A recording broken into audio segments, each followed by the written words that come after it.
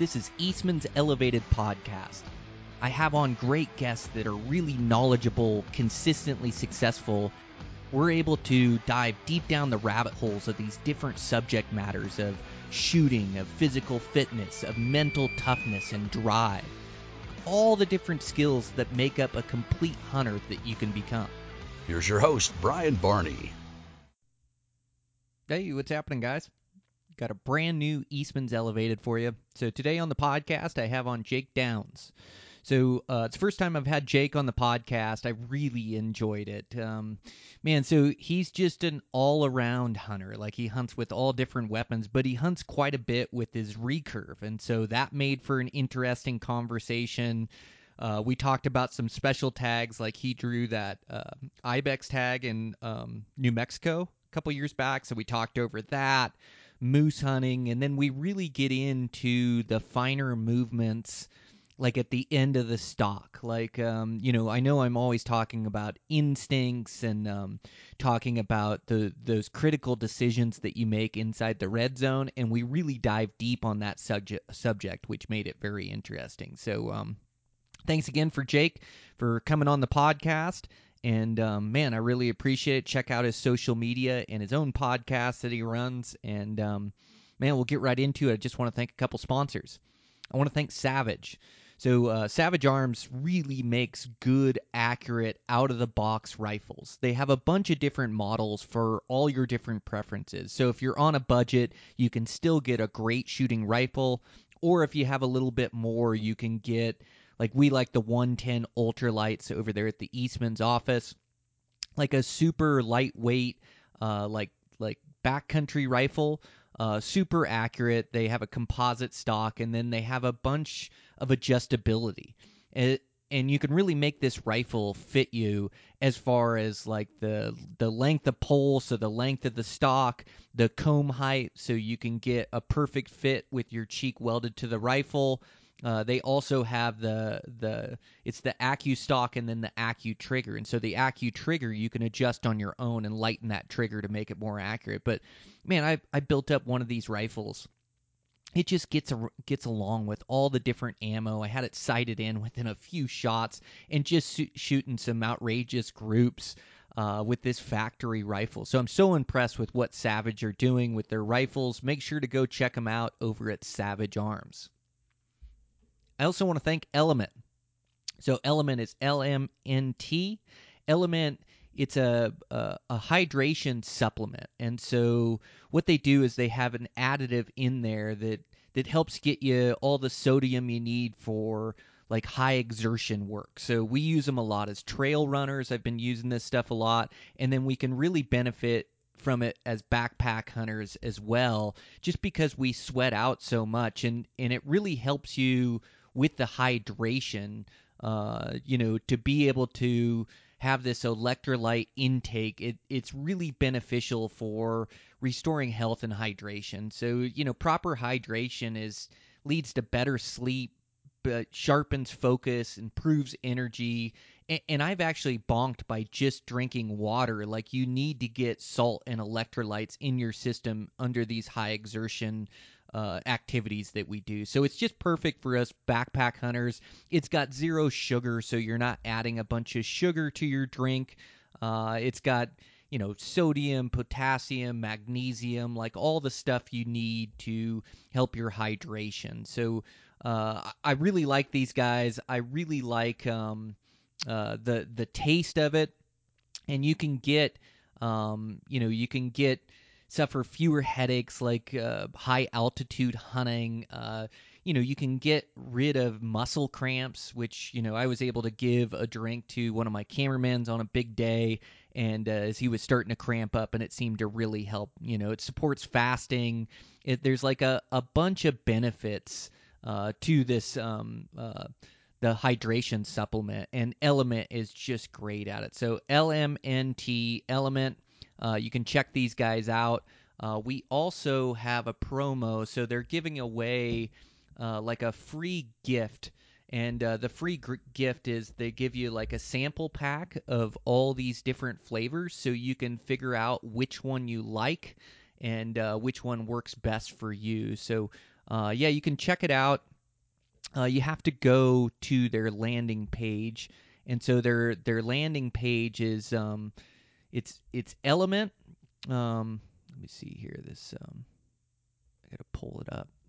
It's a drinkelement.com/elevated. So drinkelement.com/elevated, and then you can get that free gift on there, that sample pack, along with your order. So thanks to those guys for their support of the podcast. Really appreciate it and really like their product. I also want to thank Black Ovis. So Black Ovis is an internet retail shop. They have absolutely everything you need for your next hunt. They carry all the top name brands as well as their own name brand. So you can get anything you need, like I say, for that next hunt or for next season. I always like to upgrade a couple pieces of my gear every year, and Black Ovis is perfect for that. You can save 10% off your order by putting in the promo code Elevated10, and that'll get you 10% off, which is huge. So you can check that out over at Black Ovis. Also check out Camo Fire. You can save a pile of money on that app if they have 80 new hunting deals that come up every 24 hours. So if you shop it, if you download the app, you'll see those deals come up, and you can get some great gear for a huge discount. And with that, over at Eastman's, man, I really appreciate the support of those guys. We're putting together that goat film now, so I saw the final edit for it this morning. It's going to come out this Saturday. Make sure to check it out on Eastman's YouTube channel. It turned out really good. Really happy with the storyline, with the videography. Super steep, like gnarly terrain. Chased some really good billies around. It just made for a really good film up in the high country of BC. It's a backpack hunt, which is like the truest form of backcountry hunting. Is like carrying everything you need in your backpack for days on end. So I just had such a fun time in the super extreme environment that goats offer. So check out that film. It's going to be out this Saturday. Check out my other podcast I do with Dan Picard, Eastman's Bow Hunting Journal, Life of a Bow Hunter. So that came out yesterday. We have a great long episode on there, and it's all about tag applications. We go over Dan and I's strategy. We answer questions, so you can end up with a tag for next season and have an adventure all lined up. So yeah, a bunch of good information in that one. You can listen to that one on a different feed. And man, along with that, just working away. I've got a trip over to the office here in a couple weeks, so be able to get some work done over there. Looking forward to the shows here, going to a couple shows and talking to guys, and then just application season of really diving in and making sure that I have these hunts lined up. So, okay, I've talked for long enough. Let's get into this podcast. It's Jake Downs, Eastman's Elevated. I'm your host, Brian Barney. Here we go.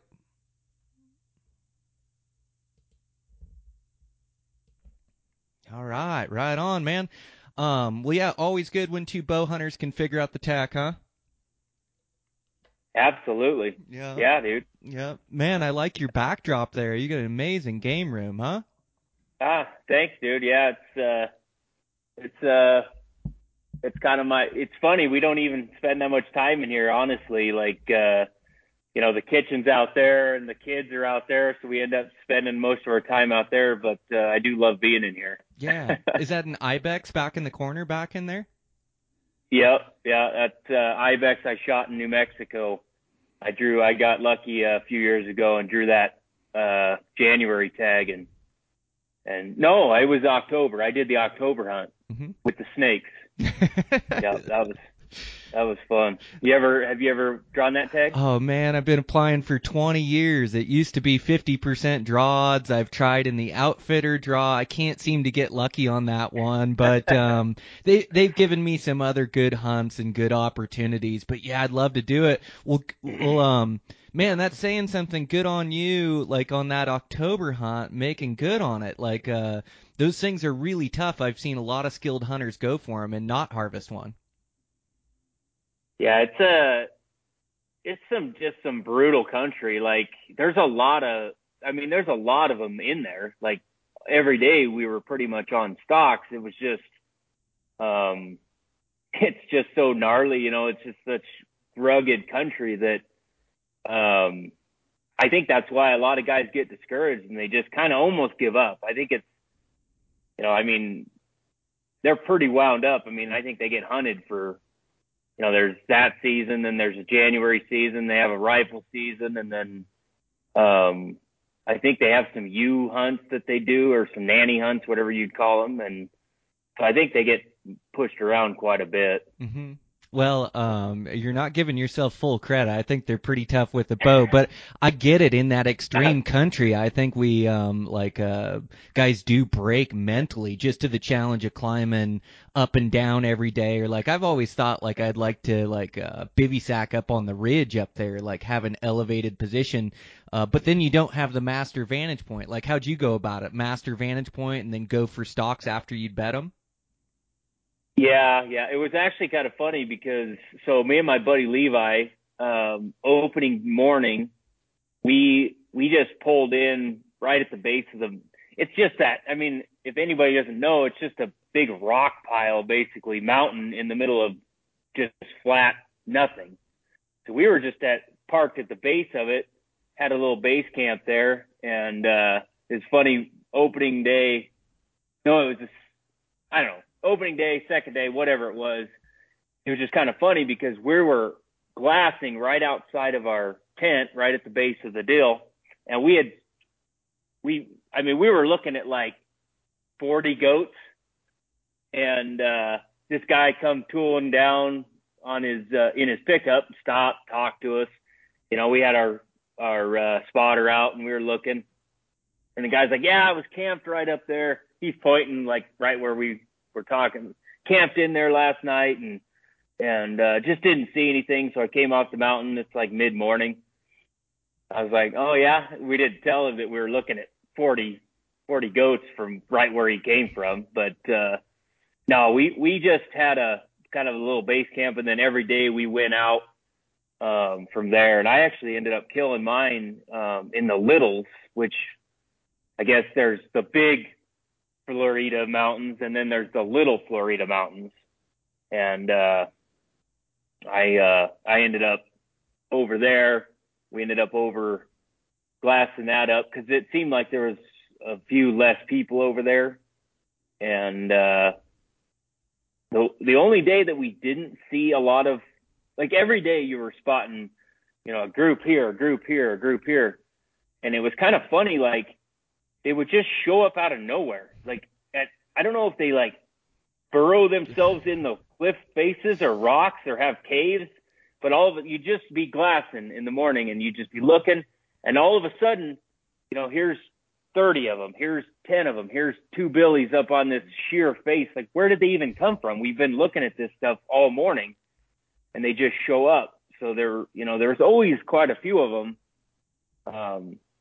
But yeah, it was a fun hunt. You want me to tell the story of the actual hunt? Yeah, I'd love to hear it. Yeah, for sure.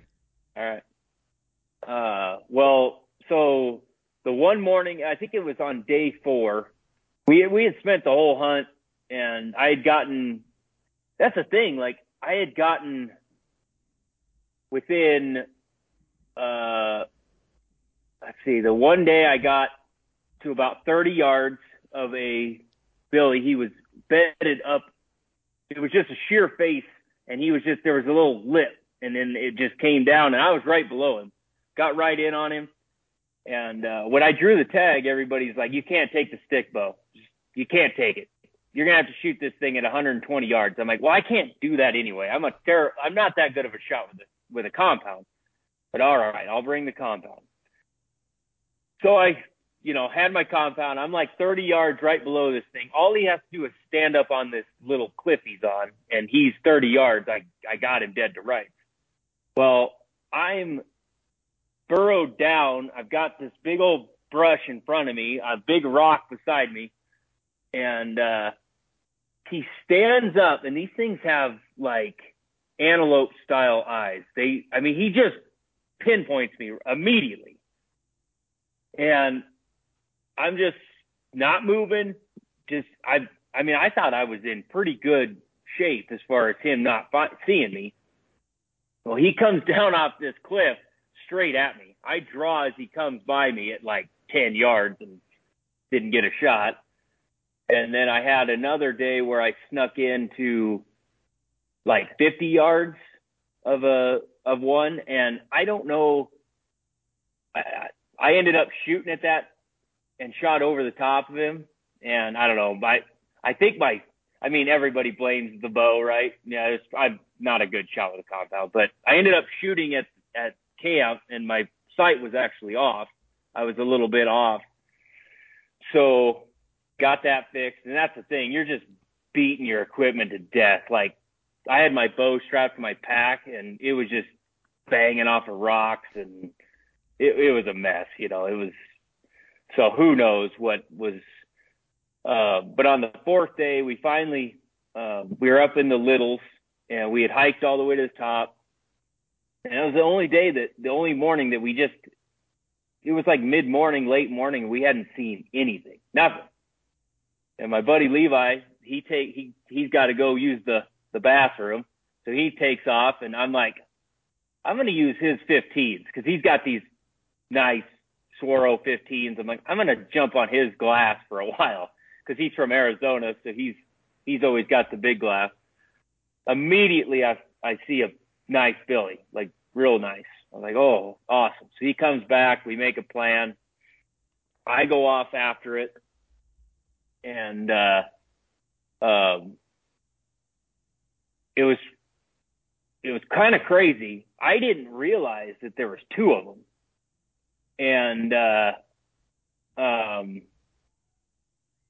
I'm sneaking up, and I know right where he's at, but I'm sneaking along, and and it was a brutal, like, it's not like a long ways, but everything's real steep. So I had to go down in this big steep gully and climbing down rocks and then back up. And I'm coming up the other side, and I think he's over the hill, and I'm just easing along, and all of a sudden I see horn in front of me. And it's only like, it's really close. Like, it's like 40 yards, 30 yards. It's not very far away.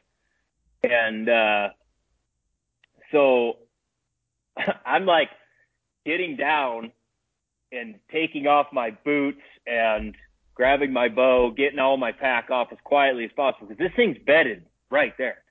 And I sneak up a little bit farther, and I range the tree that I know that I can see his horns are right below. And the tree's like 30 yards. So I know he's under 30 yards from me. So and the whole time my buddy's going insane. Like, he's like, what is he doing? Because he can't see the one I'm on. The one that I'm supposed to be stalking is still where it's at. He's like, what is he doing? So I draw my bow, come around the rock, and I can see him, and it's just perfect. Have to shoot right over the rock, it just angles right in.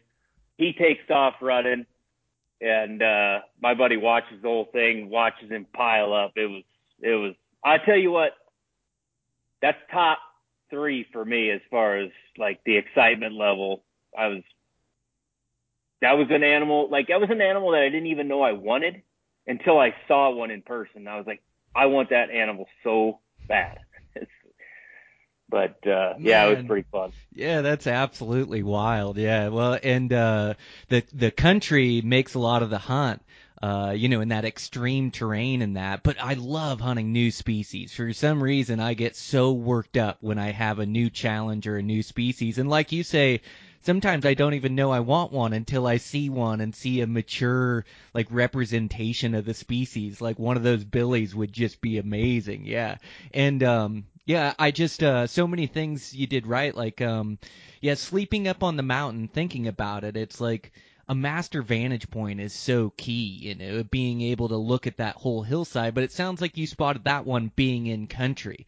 It's like a combination of these master vantage points and then being in country and finding those vantage points. And yeah, the 15s in that open terrain on a tripod, they can sure turn up some opportunities, if you're willing to pack those things up, which is amazing. And then Yeah, the eyesight that like reminds me of like mouflon sheep. Most of these species we hunt, and what I think's really cool, Jake, is like you hunt a bunch of different species in a bunch of different habitats, which really improves your skill set, like to have these varying skill sets. But the eyesight like reminds me of mouflon sheep, like hunting them in Hawaii in those lava rock canyons. Their eyesight is so good.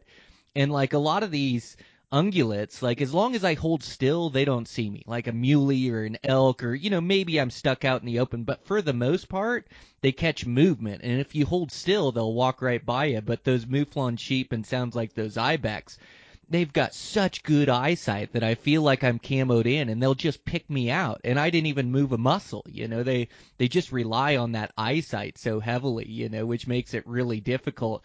But then it's also when you hunt a species like the tougher they are, the more you want one. The more you get caught, or Mm-hmm. the tougher the challenge, like the more driven you get to try to earn an opportunity. But yeah, good on you. And then major stock, and so much of this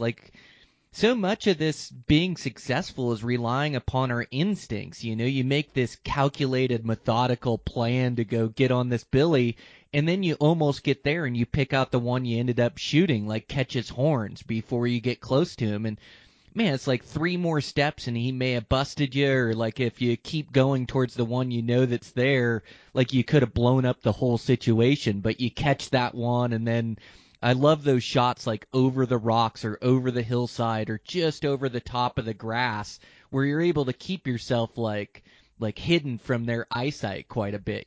But yeah, Yeah. so much you did right, man. That's so awesome, and so awesome to hear that it's like top three for you hunting those things. Man, that's super cool, man. They seem like a really fun species to hunt. Yeah, I'd like to do it again if I could ever draw the tag again. I kind of didn't know what I had when I drew it. It was one of them deals. I hate to say it. It was the first time I'd ever put in for it, but I've never really drawn any other good tags. Like all of my others, like I've never drawn a sheep or a goat or even a good elk or deer tag. I've never drawn like a coveted tag. So I guess that one was that was one of them deals. But no, it was great. I would love to do it again. Next time I'm taking the stick though. I better try it. Even if all I shoot is a nanny, like I'll go and shoot a nanny with the stick bow. Oh, good It's a for tough you. hunt. Yeah, well, we got to take our luck where we find it. And I'm similar. Those like premium tags are so tough to draw, and it looks like you hunt all over. I'm sure you're like me where you apply all over as well to try to come up with these hunts. But yeah, the majority of my hunts are all easy to draw or general season hunts, and every once in a while I'll get lucky and draw. I have drawn a goat tag. I drew a Shiras moose tag. So I have drawn a couple of those, but I apply for sheep in every state and different species all over. And man, it's just tough to get those tags. So yeah, you got to take your luck where you get it. And yeah, you definitely made good on your opportunity. So that stick bow, man, it seems like so you'll hunt with both weapons, but it seems like you really have a deep love for that stick bow and getting close, huh? Yeah, like I don't ever like classify myself as any type of hunter. Like just yesterday, I was out hunting with a old open sights lever action 30-30, just because it's rifle season here.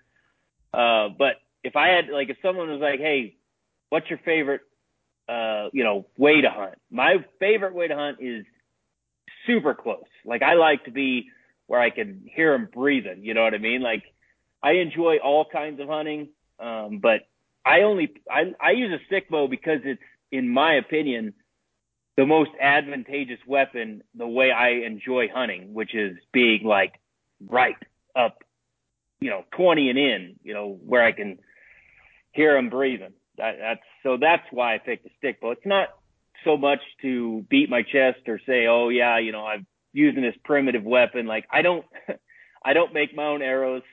I don't make my own bows. I use everything I've got is as technologically advanced as it gets for a stick bow, like carbon arrows, carbon limbs. My risers aren't even wood. I don't use wood risers because they crack. I mean, I don't I don't do it for that. I do it because I really like being close. That's my favorite way to hunt. Yeah, it's super So, cool, man. It's like it's the beauty of it, right? Is we can all find what we truly love and what we want to get out of these hunts, you know. And I've messed around with one a bit. I haven't hunted with one. I'm just so I'm so enthralled and immersed in, like, well, I love the hunt with the compound. I love like having a bit of extended range, and I don't hunt with the rifle or the muzzleloader. For me, it's like one weapon. It's like my bow everywhere I go, and I enjoy that same thing getting close. But I also enjoy like having a bit of extended range so I can hunt different areas where maybe it's like more open and I can't get close enough, where I do have an extended range. Hunt in the late season when the snow makes noise, when I can't get as close. Hunt like places with lower populations or lower densities where I know if I get a chance on that animal, I've got a good opportunity to get close and maybe get an arrow in. But I'm so, like, I've just fallen in love with that challenge. But that's the beauty of it, is we can all like find our enjoyment in different ways. But I think it's super cool what you're doing with the stick bow, because it is such a high degree of difficulty. It seems like I've hunted like with my daughter that only has a range of 20 yards or 25 yards at most, and it seems like it's like you almost just have to switch your mindset. Like, you can hunt any place with a stick bow. It's like just the way you look at opportunities or the way you catch them. Would you describe it that way? Is it's just like a mindset with that stick bow of getting closer? And what is your comfortable range? You say 20 and in. Is that your range as well? Like, seems like you're really proficient with your stick bow. Do you have a longer shot that you can take, or how do you go about it, Jake? so yeah, I don't know. I wouldn't say like I'm like crazy sneaky, but I do end up getting really close. Like, it's kind of crazy. So, like I said, I take the compound and hunt a few animals every year, and I've only shot like two past about 30 yards with the compound. Usually I end up, like last year, it's crazy. Last year I shot my mule deer in South Dakota at 40 yards with my stick bow, which is, like you say, the proficiency. I'm not a guy that likes to take that shot. I'm a guy that just, if I look at a shot, I know whether I can take it. Sometimes it's a 25-yard shot that I don't want to take, and sometimes it's a 40-yard shot that I know I've got. But so I shot my mule deer in South Dakota at 40 with my recurve. Then I came to Nebraska and ended up sneaking up on a buck and shot him at 12 yards with my compound. He was right below this ledge, and I just came over the top and shot him straight down. So I end up hunting about the same way, no matter what weapon I have, whether I have a compound or, I don't hunt with a gun much, but it's mostly just because it's not that I don't enjoy that type of hunting. It's just that our rifle seasons are kind of crazy. But yeah, I guess I would say, my effective range is usually 25 and in. I can definitely make a shot farther. But like I said, I've had 20, 25-yard shots that I just didn't feel comfortable in for whatever reason. Like, a stick bow is such a part of you, I guess. That sounds cliche, but it's true. It's like throwing a baseball. Some days you just feel more confident than others. So my effective range changes a lot, which is kind of crazy. It's situational. Super cool, man. Are you located in Wyoming? Is that where I saw your area code? No, I'm Nebraska. Nebraska, okay. Northwest. Yeah, Northwest Nebraska. I live like 20 minutes from the South Dakota border and like 45 minutes from Wyoming. Okay, yeah, it's super cool. Yeah, man, that's wild. Yeah, I mean, it's one of the things I like about a compound is like the accuracy and the confidence I get with it, that knowing I can put a perfect arrow. And, archery, it's a game of science. It's like lungs, heart, or liver, and they die. And if you don't hit that spot, you maybe got a 10% chance. And so, like, I love walking around with confidence that I can make that shot. But it seems like, you walk around with that same confidence with your recurve, and when you say part of you, like you may pass on a 25-yard shot that doesn't feel right, and then you may take a 40-yard shot that feels right with no wind, and he's standing there broadside, and you have a good shot on him, man. It's super cool. It's like yeah, it's almost, and I use the excuse of like open terrain that I want extended range, but the same with a compound. It's like a mindset. And I do a lot of my harvests like, you know, like I'm 30 to 50 or even 40 to 60 is my range, but they start getting to that long range game, which I consider like over 60, and I don't take a lot of those shots. I just opt to get closer, play the game, and it's amazing like how close you can get when you keep the element of surprise. And I have got shots closer. I just tend to hold up because I know I can make that shot, keep the element of surprise, and let that animal make the last mistake, and then I get that opportunity that I'm looking for. But it is just a mindset, and you keep that element of surprise, and sometimes these stalks will last an hour, 2 hours, or even longer where you're playing the game and they don't know that they're being hunted. You just keep the element of surprise, and maybe they go over the rise, and then you hustle to get to that rise, and then you catch them in a bottom. But it's just like waiting for this right opportunity for them to slip up or put themselves in a position where you can get close enough. So it sounds like, I mean, you're doing the same thing. You're just you're getting extremely close, Jake, which is amazing, and then making good shots with your stick bow. Man, it's got to be so exhilarating to get those 25-yard shots and in. It's like I really hold, like my closest shots with my bow, I hold those in pretty high regard just because they're pretty intense encounters. It's got to be the same for you. Yeah, and see, like, I don't know. Like I said, I think a stick bow is super. I would, if you put me at 20 yards from an animal, I would way rather have my stick bow in my hand than my compound, because for me, it's something I can partly draw. I can draw quickly. I can shoot quickly. It's just, in my opinion, it's more advantageous. Like, honestly, with a compound, I'd rather be, in that 35, maybe even 40 range where I feel confident. There's something different about an animal, especially an older animal. And I'm not as, I would look at you as somebody who puts the challenge in chasing older class animals. And I've shot some good animals, but I'm not always, if I go after, I'm not necessarily always chasing the older class animals, especially with the stick bow. I'm not as particular, but if you got, there's something to beyond that closer than 40 yards. Like, there's something about it that those animals almost have that sixth sense. And I know you've probably been there where I'm too close. You know what I mean? You feel like, oh my gosh, if I even put pressure on my string, these things are going to hear the cams rolling over. So that's why I always say, like, that close, that stick bow is just so quiet.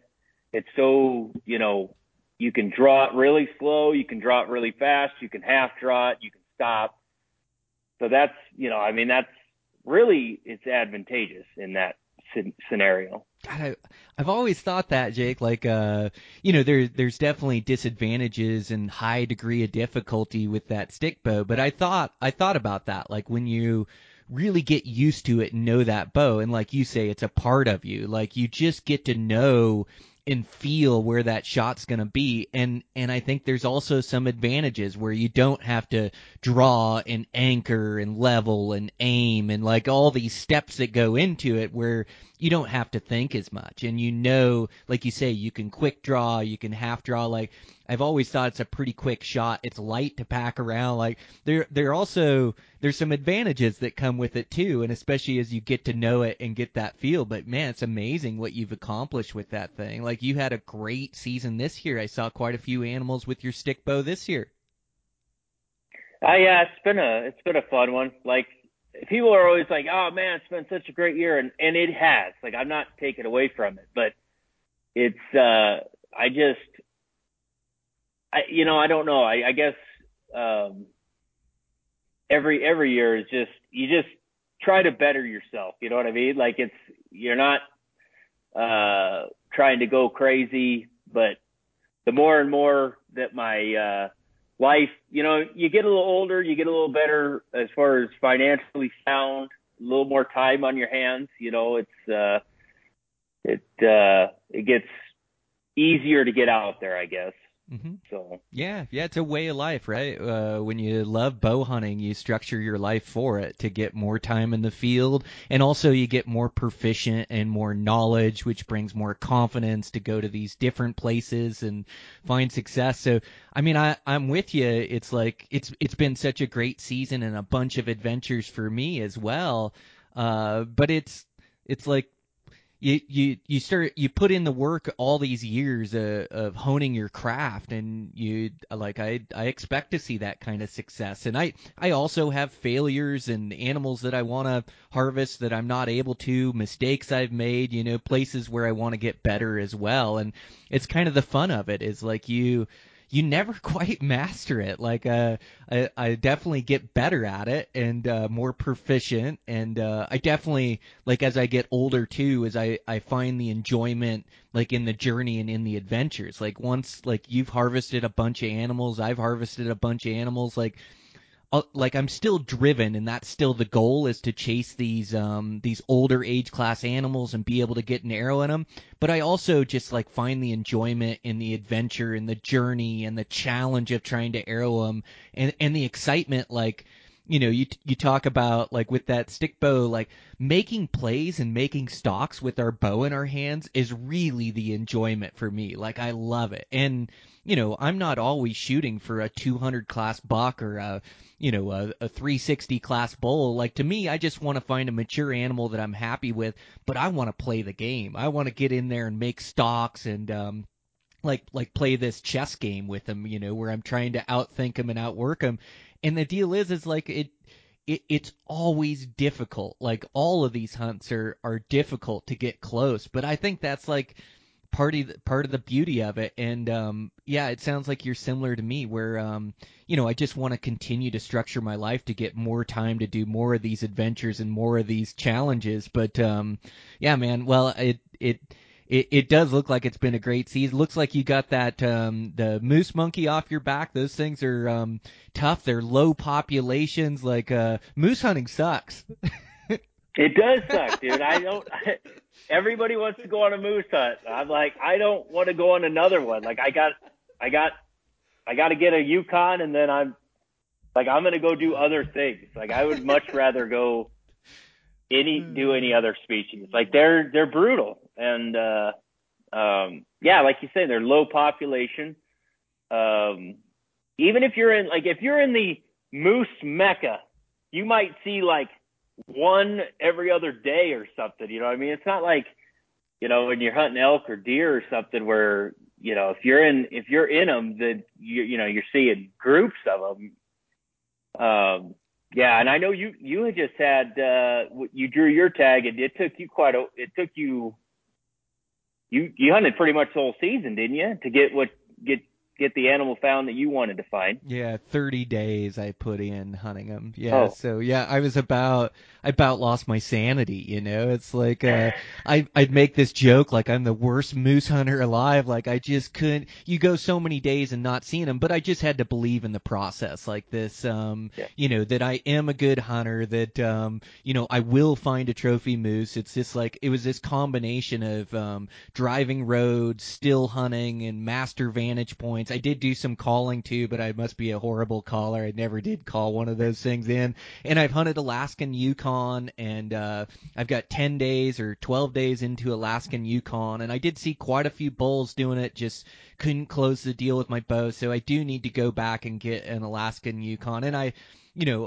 do, like, I joke that moose hunting sucks, and it's like, hunting mule deer and hunting elk is the most fun stuff out there. Like, I get to travel and hunt all these different species, but there's not much that tops the excitement and of hunting these elk and these mule deer. Like, they are some of the funnest species, and sometimes I'll catch myself like when I drew a goat tag a couple years ago. Like, I love the experience and I love being in that extreme terrain, and I had so much fun hunting goats this year, but sometimes I'm like, it takes away from my mule deer hunting where I'm like, gosh, that mule deer hunting is like really fun. I hate to miss out on it, and I'm grateful for the opportunities and getting to hunt different species in these different environments. But yeah, moose hunting is really tough with the low densities, low sightings, low opportunities.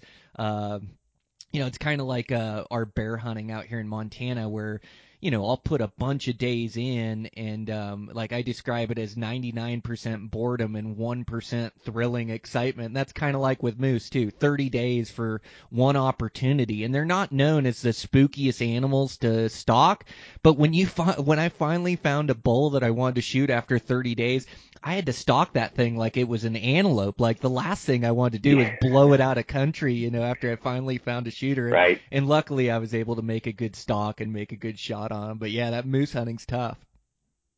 Yeah, it's something else. I've done it. I've drawn a few Shiras cow moose tags in Colorado and done that. And that was brutal too, because most of the time, if you have a cow tag, all you're seeing is bulls. I could have killed multiple big bulls, but it's just like, I know the first time I went out there, I was thinking, oh, I'll just go out there and I'll just shoot one. Like, it's going to take me like 2 days. Like, it's no big deal. And I didn't shoot one till I didn't see a cow until like the third or fourth day. And she was, I don't remember what happened, but I didn't get on that one. And then it was the sixth day before I found another one and finally got one killed. So, I mean, it's just an animal that is, like you say, it's a trying, it's mentally tough. And if you watch any of these guys, YouTube guys, Remy Warren, I think Renella's been on he's been on a ton of hunts for moose, and he just finally killed one, and he's hunting with a rifle. Like, it's not an easy animal. I mean, it can be. Like you say, they're not the smartest animal. Once you get one found I mean, 100%, if you're trying to get, if you get closer to 100 yards, it's not going to stand there and watch you walk to him and let you shoot him. I mean, he's not that dumb, but like you say, when you get your opportunity, like this year when we were sneaking on that bull, the crazy thing about that bull is we'd been at my buddy's cabin.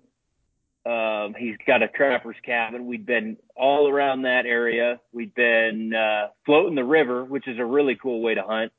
Floating along, calling, and just weren't having any luck.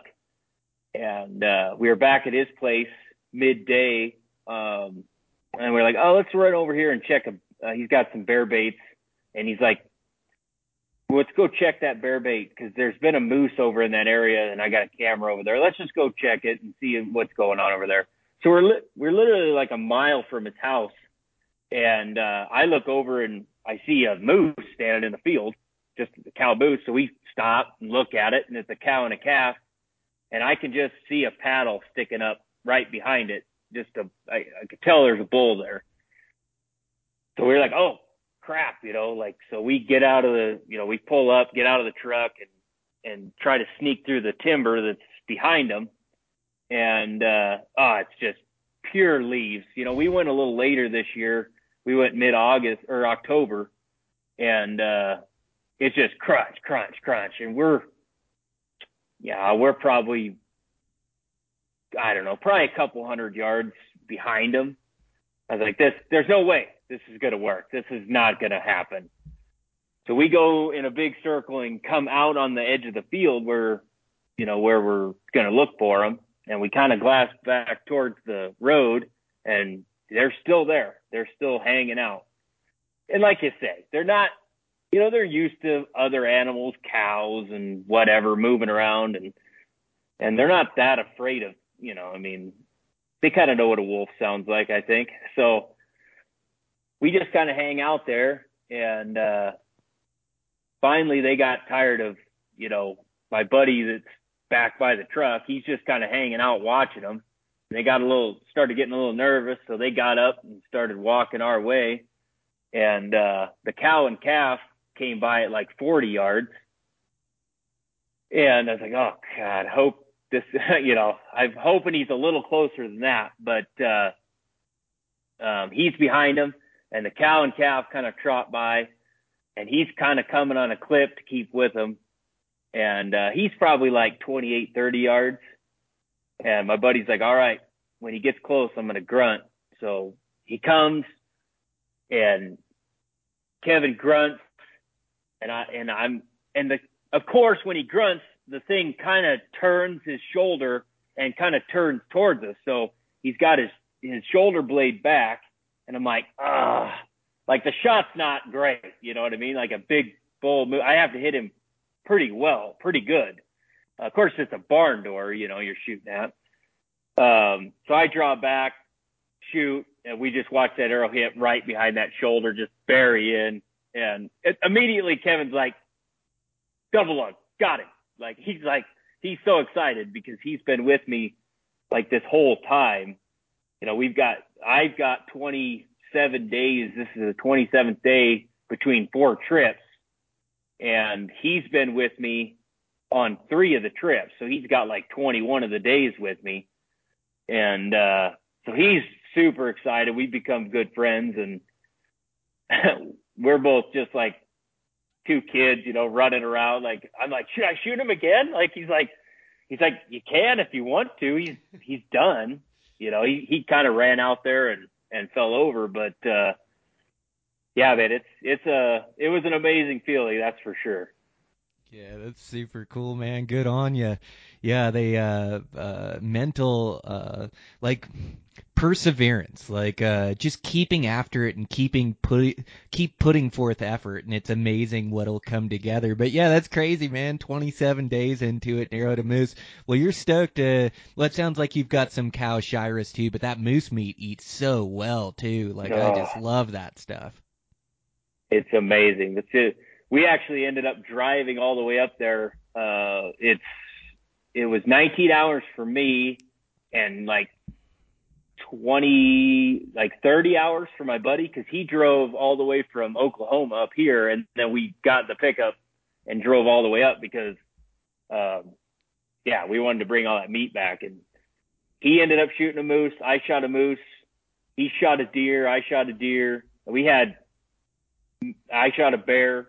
We had that big pack full of meat. So it was a pretty awesome trip. Yeah, good for you guys. Well, and then I saw, like, I've kind of just gotten to know you through social media. It's really good to connect with you too on a podcast, man. It's you have like such a passion for that stick bow too, which is really cool. But yeah, it looks like you killed your best Nebraska buck this year. That, there's just some states that aren't known for mule deer, where there's some dang good mule deer hunting. And Nebraska is one of those states I've never been to, but the Dakotas, you mentioned, you're on the border of South Dakota, North Dakota, like Oregon. There's these states that aren't known for mule deer, where you can find some dang good mule deer hunting. The New Mexico, Arizona. But yeah, congrats, man. What a great buck with your stick bow this year in your home state. Yeah, thanks, dude. Actually, the deer I shot in Nebraska was with a compound. Oh, was it? I shot you might be talking about that gnarly buck I shot in South Dakota. I shot a big, like, heavy, he's got like 8-inch bases. He looked like a caribou. He just kind of went up, and he's got these big palmated tops on him. I shot that one in South Dakota with my buddy Ryan. That buck I actually snuck into, I sat on him. I was 6 yards away. I was so close that I could hear him. He kept just like, I could just hear him, just breathing. He's an old deer.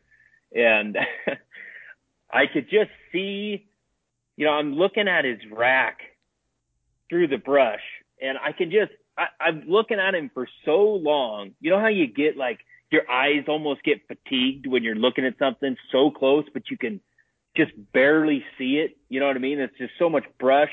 Like there was a point in time where I had to look at the horizon because my eyes were just like, they hurt from staring at this deer. And of course it was hot and just sun beating on you. You know, the only place that I could get to was right in the middle of the sun. And finally that buck stood up, and I couldn't honestly tell what direction he was facing because all I could just see was just this tiny little one of his velvet tines. All I could see. And so I really didn't know if he was facing away, if his butt was that way or if it's this way. Well, of course, his hind was right straight to me. So when he stood up, I didn't have a shot. And I'm only 6 yards from this deer. I'm like, the wind's going to screw me. He's going to obviously see me. I'm sitting right in the sun. Luckily, he was facing away. And he turned and started feeding. And I could just see him, you know, he's feeding. And I'm watching his eyeball. I'm so close. And at one point, he stops feeding. And he, like, you could almost tell, like, he kind of caught something out of his corner of his eye. I'm like, uh-oh, it's over. You know, he's going to bolt out of here. But I didn't move. And finally, he just went back to feeding. And he turned far enough. And I was like, this close, when I'm that close, you know, I'll take a harder shot. You know, I can place that arrow a little easier with the stick bow that close. And he turned hard, quartering away, and I was like, this is my chance. So I stuck that thing right in front of his front. I mean, he was hard quartering, front quarter, buried up in him. He ran around the bush.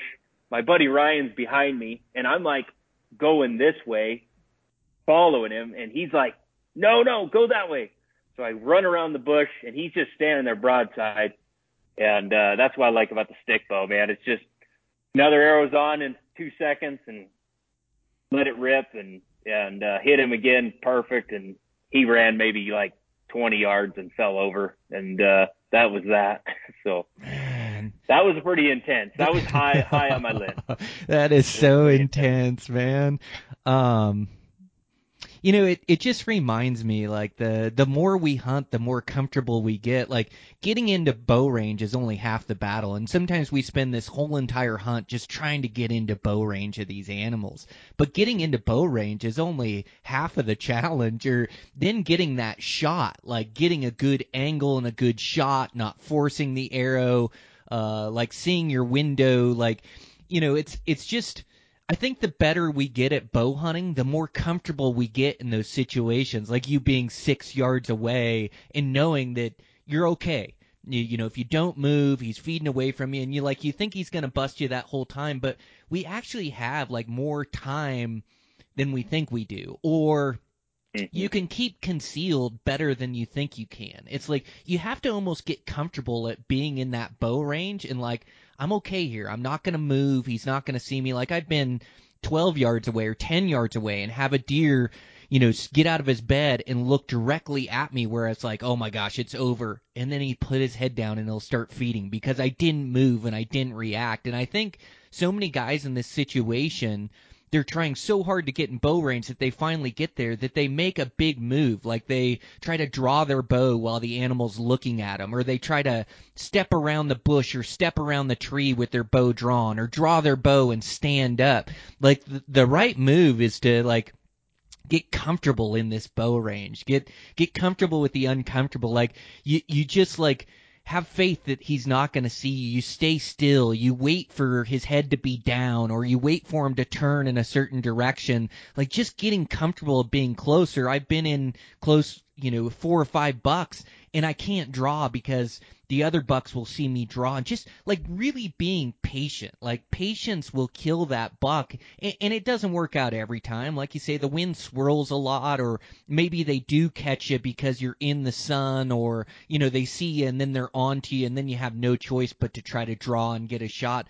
I just feel like the better we get inside that bow range, the more animals that die from our arrows. Like, you know, the bull I killed this year, you know, I had 10 minutes, 15 minutes in bow range, and the satellite bull, came right on me to 5 yards, and I was able to crouch down as he was coming up the hillside and just get hunkered down to where he couldn't see me. But I just staying still and getting comfortable in the bow range there, just more animals die. Like, don't you find that, like, the more you hunt and the more comfortable you are being close, like, the more opportunities come your way? Oh man, 100%. Like it's like hunting. I think people always focus a lot, and it's good. Like you need to focus on, the gear and how to be in the woods, be in the back, be a woodsman, and stock planning. That is a good portion of hunting. But like all that's great until like you said, when you aren't familiar with killing animals, and knowing what to do in those situations. I think a lot of guys, I think experience, in those situations is why guys are successful. And I think a lot of the other stuff is a little more background noise, if that makes any sense. Like I think the more opportunity to be in that range with an animal, knowing when to draw, when to, I mean, there are times, this is going to sound stupid and but there are times where I won't even look at an animal. If I know, if I'm that close, they can sense that. I don't even know why that is, but they can sense it. I just think I think any opportunity you can put yourself in those situations, even if it is just like going to Texas and shooting some pigs or something, like there's nothing smarter than a pig that's been hunted 365 days a year. Like they are the smartest animal. They're hard to kill with a bow. My opinion on becoming a killer is shoot a lot of stuff. Like you got to, practice that part of it, because yes, planning stocks and making stocks, there is a lot of skill to that. But in my opinion, what you said about patience is money. Like patience kills. It's patience within the stock, knowing when to be patient. I mean, obviously there are times where you got to push it, you got to get there. But sometimes, like I find myself like worked up, like I got to get there. I got to get to this point because he's going to get up and leave. Well, if he's doing that, me getting there louder, 2 minutes, 5 minutes earlier, is that really going to help? So I just have to tell myself, like, calm down, be patient, get there. If he's already got up, at least he hasn't, that's something you can't control. Like that is luck. There is a lot of luck in hunting. I know a lot of people don't want to, attribute that, but there is, you're working with an animal that has a mind of its own. It's going to, and it wants to survive. It's going to get up. It's going to move. It's going to do its thing.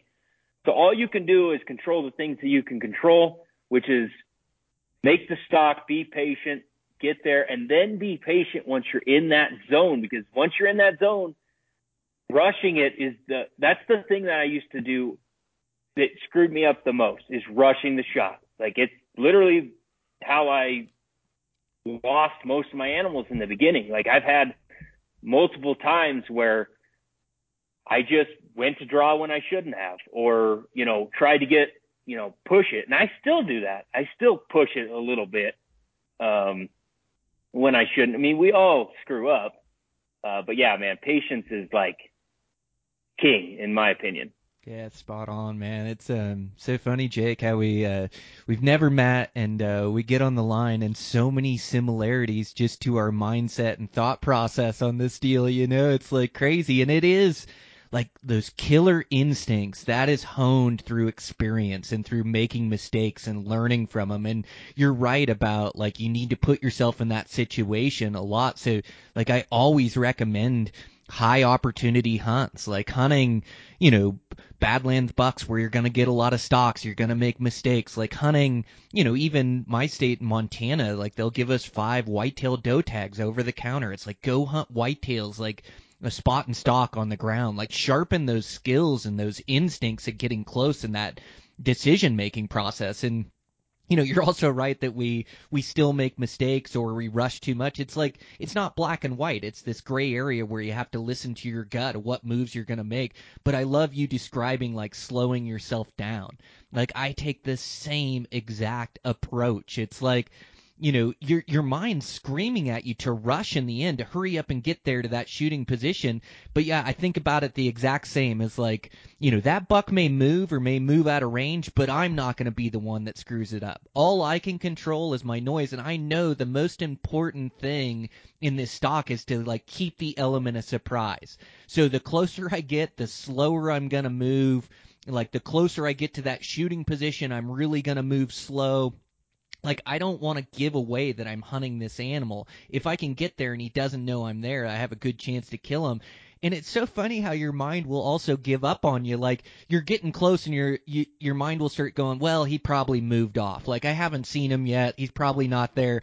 And a lot of times he's like still in that spot. And so then you like walk up like almost like half-assed or something, to that shooting position, and he's laying right where you thought he'd be, and you spook him because you didn't keep your focus, or like, so yeah, when you're thinking about these stocks or you're moving to that final position, just continue to move slow and like disciplined, and like a lot of times that animal's still going to be there, and if he doesn't know you're there, you got a good chance to kill him, like that giant 3-point that you killed where you stalked into 6 yards where you're waiting for that thing to stand 6 yards without him knowing you're there. Like that's amazing. But yeah, you do have to really develop these killer instincts, and the best teacher out there is experience. Make the mistakes, learn from it. And so like pick these high opportunity hunts, the antelope hunts, the mule deer opportunity hunts, the white-tailed doe hunts, the pig hunts that you describe.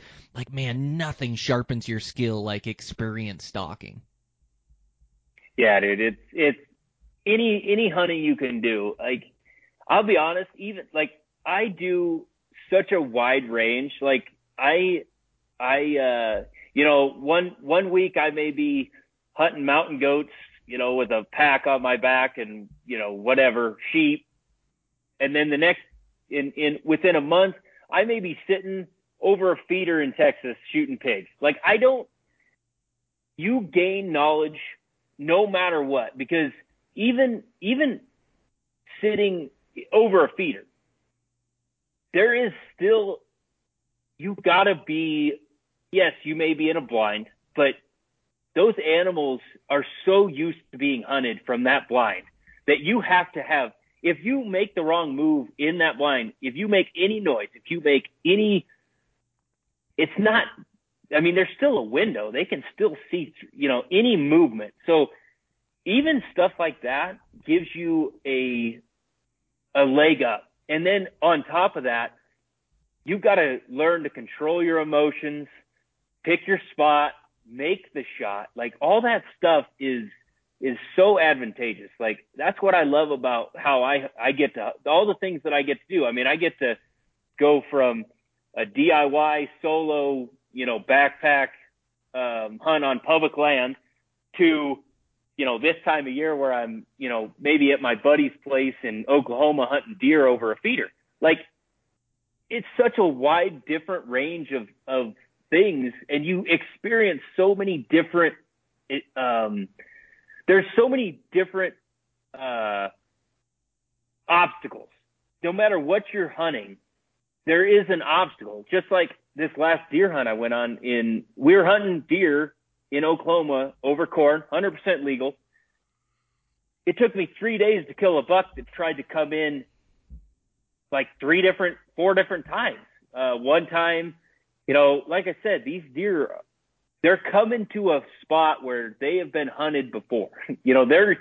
They're a little bit nervous.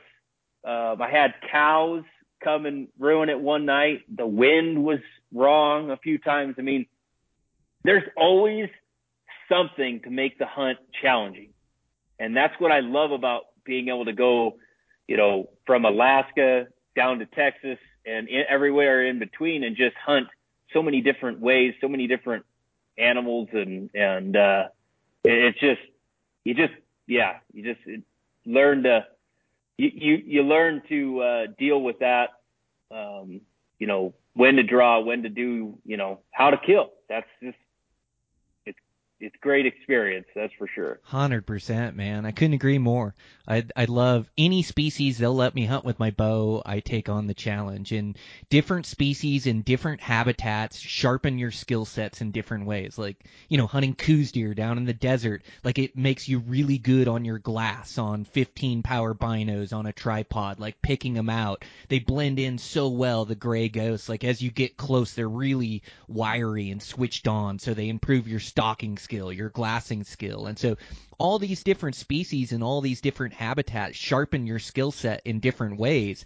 And then when you go to take on a new challenge in a new place, and it could just be hunting mule deer in a different unit or a different habitat, maybe the desert or the foothills or the badlands or wherever it is, you're able to take all these skills and they you're able to like these skills transpose into different species, like knowing when to draw and being patient and when to stalk. Like all of a sudden, like they're different in like certain ways, like the different challenges and things, but those skills transpose, and so you're able to go to a new spot and dial it in and start finding deer and getting stalks, and then getting into bow range, you're able to kind of dial that in, and no matter what the challenge is, whether it's stalking the animal or snow on the ground is noisy, like you're able to tackle these head on and be able to problem solve them. And that's like a lot of what our bow hunting is like problem solving. So man, I definitely agree with you, Jake. I love like all the different opportunities that we get, and there's still like a lot of opportunities out there to go embark on and sharpen these skills, and no real limit to how good we can get. Like I still find trophy animals and I still fail on them and they outsmart me. Like their instincts are so keen and they're so tough to kill, with a bow and arrow, that it's just like I don't think that the challenge will ever end, and I think that's like part of the beauty of it and why I love it so much and why you love it so much, at least that part of it, And so man, it's super fun to get on and rap with you, and we've been going for an hour and it feels like we just got started. So I definitely got to have you back on, but guys have to check out your podcast as well. Earn Your Hunt as your podcast, and then I also see you got some videos on YouTube as well, right, Jake? Yeah, I'm kind of a half-ass influencer, if you will. I don't do very well. Like I said, everything that I do is like on my phone. I don't the podcast. I'm a roughneck. Like I don't, I know you're in construction, dude. I was brought up on a construction site, hearing dirty words and dirty jokes, and so if you are like a hardcore Christian and don't like cussing, don't like the roughneck life, my podcast isn't for you. But if you're like me and you're kind of a redneck, yeah, like it's rock and roll. But and then YouTube, yeah, I got a few videos. I just filmed a few things on my phone. Like I don't I've had a few times where filming has kind of screwed me up on an animal, and I'm just not that interested in it. So I don't go very hard on the whole filming thing. I've done a few, had it, but mostly just Instagram, just kind of sharing my life, because my biggest thing is, I'm not special. Like everybody's like, oh, you get to hunt so much. And my biggest spiel is, I'm just a blue collar guy. Like I own my own electrical business. I have 2 employees, and I just go like you, I just go to work every day so that this time of year I can, kind of not necessarily slack off, but kind of slack off of the work. And, yeah, like I said, I built my life around hunting. So, yeah, that's my spiel, is work hard so that you can go out and hunt. You don't have to be in the industry to hunt as much as some of these guys that, get to hunt all the time. Man, yeah, I think it's why I enjoyed this so much is I relate so much with you. You just like common thread with the blue collar bow hunters. You're just out doing your thing and working hard and getting opportunities. And so yeah, we definitely got to keep in touch, Jake. And yeah, I'll share the audio if you want it, but happy to come on the podcast or whatever. And then yeah, I'm definitely going to have you on again. I really enjoyed the conversation. I think I could talk to you for hours on end. But yeah, man, I just really appreciate you taking the time and being on this morning and joining me. And yeah, just go check out his Instagram. It's a great follow, podcast, and then also what he's got on YouTube there. So thanks a bunch, Jake, man. I appreciate you. Thanks, dude. It was an honor. Appreciate it. Okay, we'll talk soon. All right, guys, that's a wrap. Oh, thanks to Jake for coming on the podcast. I really enjoyed that conversation. Like, Jake is a killer and consistently harvests animals with his bow, which is no easy feat. So really fun to have an in-depth conversation with him. Sure appreciate his time. Make sure to check out his podcast, check out his social media and everything that Jake's doing. So yeah, thanks to him for coming on. Thanks to Eastman's for their support. Don't forget that brand new goat film will be out this Saturday. My goat hunt in BC backpack archery goat hunt. Super cool. I'm really proud at how the edit and how the footage turned out. So you guys can check that out this Saturday. Check out the other podcast I do with Dan Picard, Eastman's Bow Hunting Journal, Life of a Bow Hunter. That came out yesterday, all about application strategies, which I'm starting to dive into now.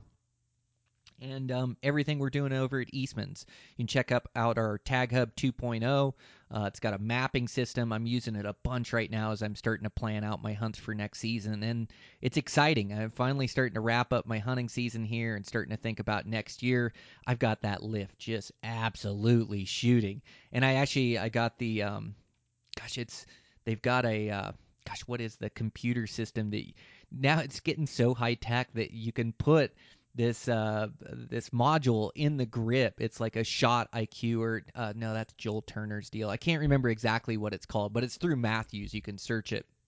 And it actually tracks all your shots, tracks like your pin aim, your level. I was just getting it set up last night, and then I'm going to use it tonight for a session. But yeah, I've got that bow shoot, and I shot I was just trying to get used to it, shooting some indoor again. I had 293, couple 296s Vegas rounds, and then I shot a 299 the other night, and it was close to a 300 round. I had one that was just on the line, but I had kind of shot out the target, so I couldn't tell where the line was. I'm pretty sure it was out, and that's why I called it out. But yeah, 299, 17x, so shooting pretty good. And then some of the groups outside are just shooting outrageous. I got some good arrows built up. Spent a lot of time with the tune of this bow and getting it shooting right, and man, it's starting to behave. It is going to be an awesome bow for 2024. So couldn't be more excited at the way that's shooting. And then, the thing that's really gotten me where I'm at is consistency, if I can talk here. So I'm really working on my consistency. Of course, I love to run every day, so I'm getting my runs in no matter what, making it happen and trying to add more longer runs in. So that's been going really good. My legs are starting to get back to running shape. Shooting every day. Of course, been working with that bow a bunch, shooting indoor, and can really start to see the improvements in my shooting. And yeah, and then man, it's just my upper body, like the push-ups and pull-ups every day. And I'm good at upper body workouts, but I've just made this rule about consistency where it's like, okay, 100 push-ups every single day, 40 pull-ups every single day, and it's like this small thing, but just getting it in, day out, and I'm on about 12 or 13 days in a row of just getting those in, and then, I'll also do lifting on top of that, but that consistency, I figure if I can improve, like, even just a 100th of a% or a 10th of a%, and if I can make those improvements every day to my bow hunting, once I get to next season, if I can be 5% improved or even 2% or 3%, like I'm just looking to squeeze the most out of my performance, as far as physically, mentally, shooting. And if I can see some improvement and come into next year even better than I was this year, man, I'm going to see some awesome success. So really working on my consistency and making sure I'm fitting it in, with a full-time job and the podcast and everything, but just making time for it. And it's really the key for me to get to where I've gotten is just this consistent work and consistent improvement. So really focusing on that. But anyways, a great podcast with Jake. I really enjoyed it. I really improved from listening to these guys and the way they think about bow hunting and the way they uh, the the way they're able to articulate their consistent success. Man, I just absolutely love it. And I love this episode with Jake. Thanks for him for joining me on the podcast. I got some good episodes coming up. Thanks to you guys for your support. The reviews on iTunes it takes 2 seconds and really helps the algorithm of the podcast, the shares on social media. So I just really appreciate you guys and want to help make you better Western hunters. So we'll keep working away over here on my side. Thanks again for listening in and everything you do, and check in with you next week.